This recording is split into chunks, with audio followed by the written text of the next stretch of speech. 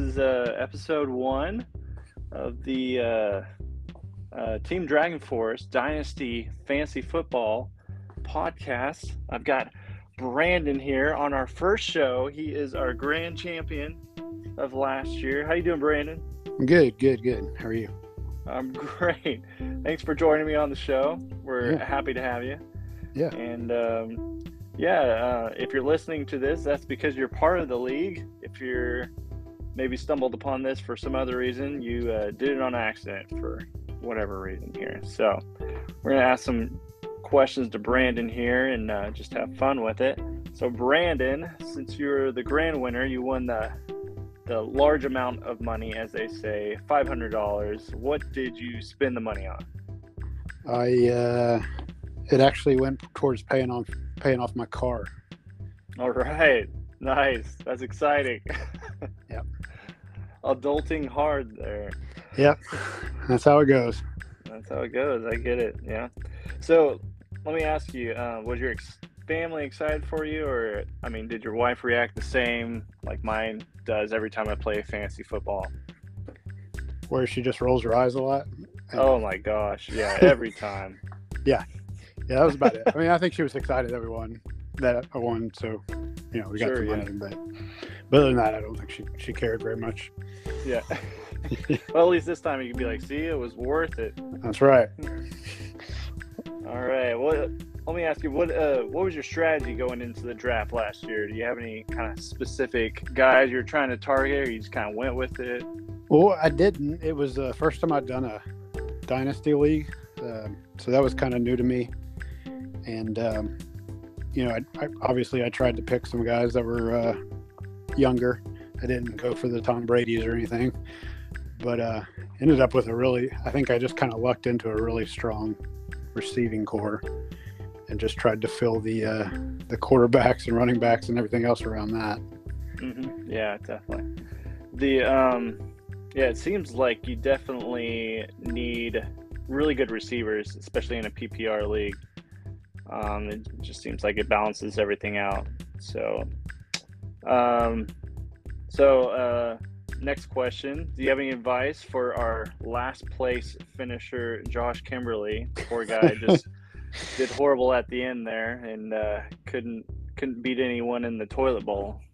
Yeah, maybe show up to drafts on time. Oh man, yeah, he's gonna love that. I told him, hey, for the record, I tried to get Josh there on time. I think he was playing a game with someone, with Robert or something, but I texted him. I was like, oh, he's gonna be mad he's not here on time for this, but he's a good sport and he still played along and paid in the money, so that's good. He's a good guy. Yep. Okay. So let me ask you, what do you think we should do to maybe incentivize people? Let me do that again. I'm going to edit this out. Okay. What do you think we should do to incentivize people to not be in last place? Well, in some of the other leagues I've done in the past, last place has had to actually pay some extra money at the end of the season. Yeah. So I don't know if that would be something worth trying, but yeah, I think that's what I'm kind of leaning towards. We'll take a vote on it, but I think that's going to be the best. At least they could pay for the ring or something. The ring's actually around like $50. So. Oh, nice. So those aren't real diamonds on there then?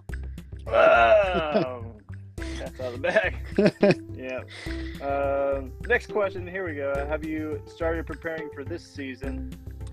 I have not. I'd actually not given it any thought till you sent me a message yesterday. That's good. Yeah. So. That's good. Yeah, I don't blame you. It's good to rest and relax, set your mind right for it.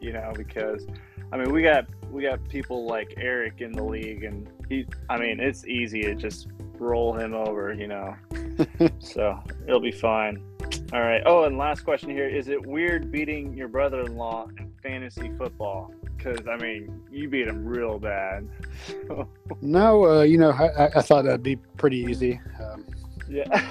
I didn't figure out having any trouble doing that. Yeah, for sure. Awesome. Okay, well, hey, thanks for talking to me, Brandon. This will be a nice short episode here, but hopefully everyone in the league enjoyed listening, and we'll try to do one with every person at some point here. But appreciate you calling in, and best of luck to you in the 2022. Oh my gosh, 2022 year of fantasy football.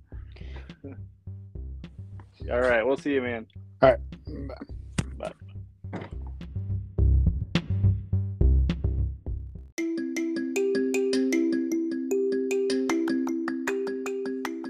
Today's episode is brought to you by Aaron's Sweaty Man Nipple Covers. Hi, my name is Aaron, and I have some important questions for you. Do you sweat? Are you a man? Do you have nipples? If your answer is yes to all these questions, I have the perfect product for you. Aaron's Sweaty Man Nipple Covers not only protect your nipples from sweating in hot weather, they protect and insulate them as well, so you can have warm nipples wherever you go. Plus, they can double as an awesome party favor in a crunch. Stop living your life in fear of manly nipple sweat and start living life the right way with dry nipples.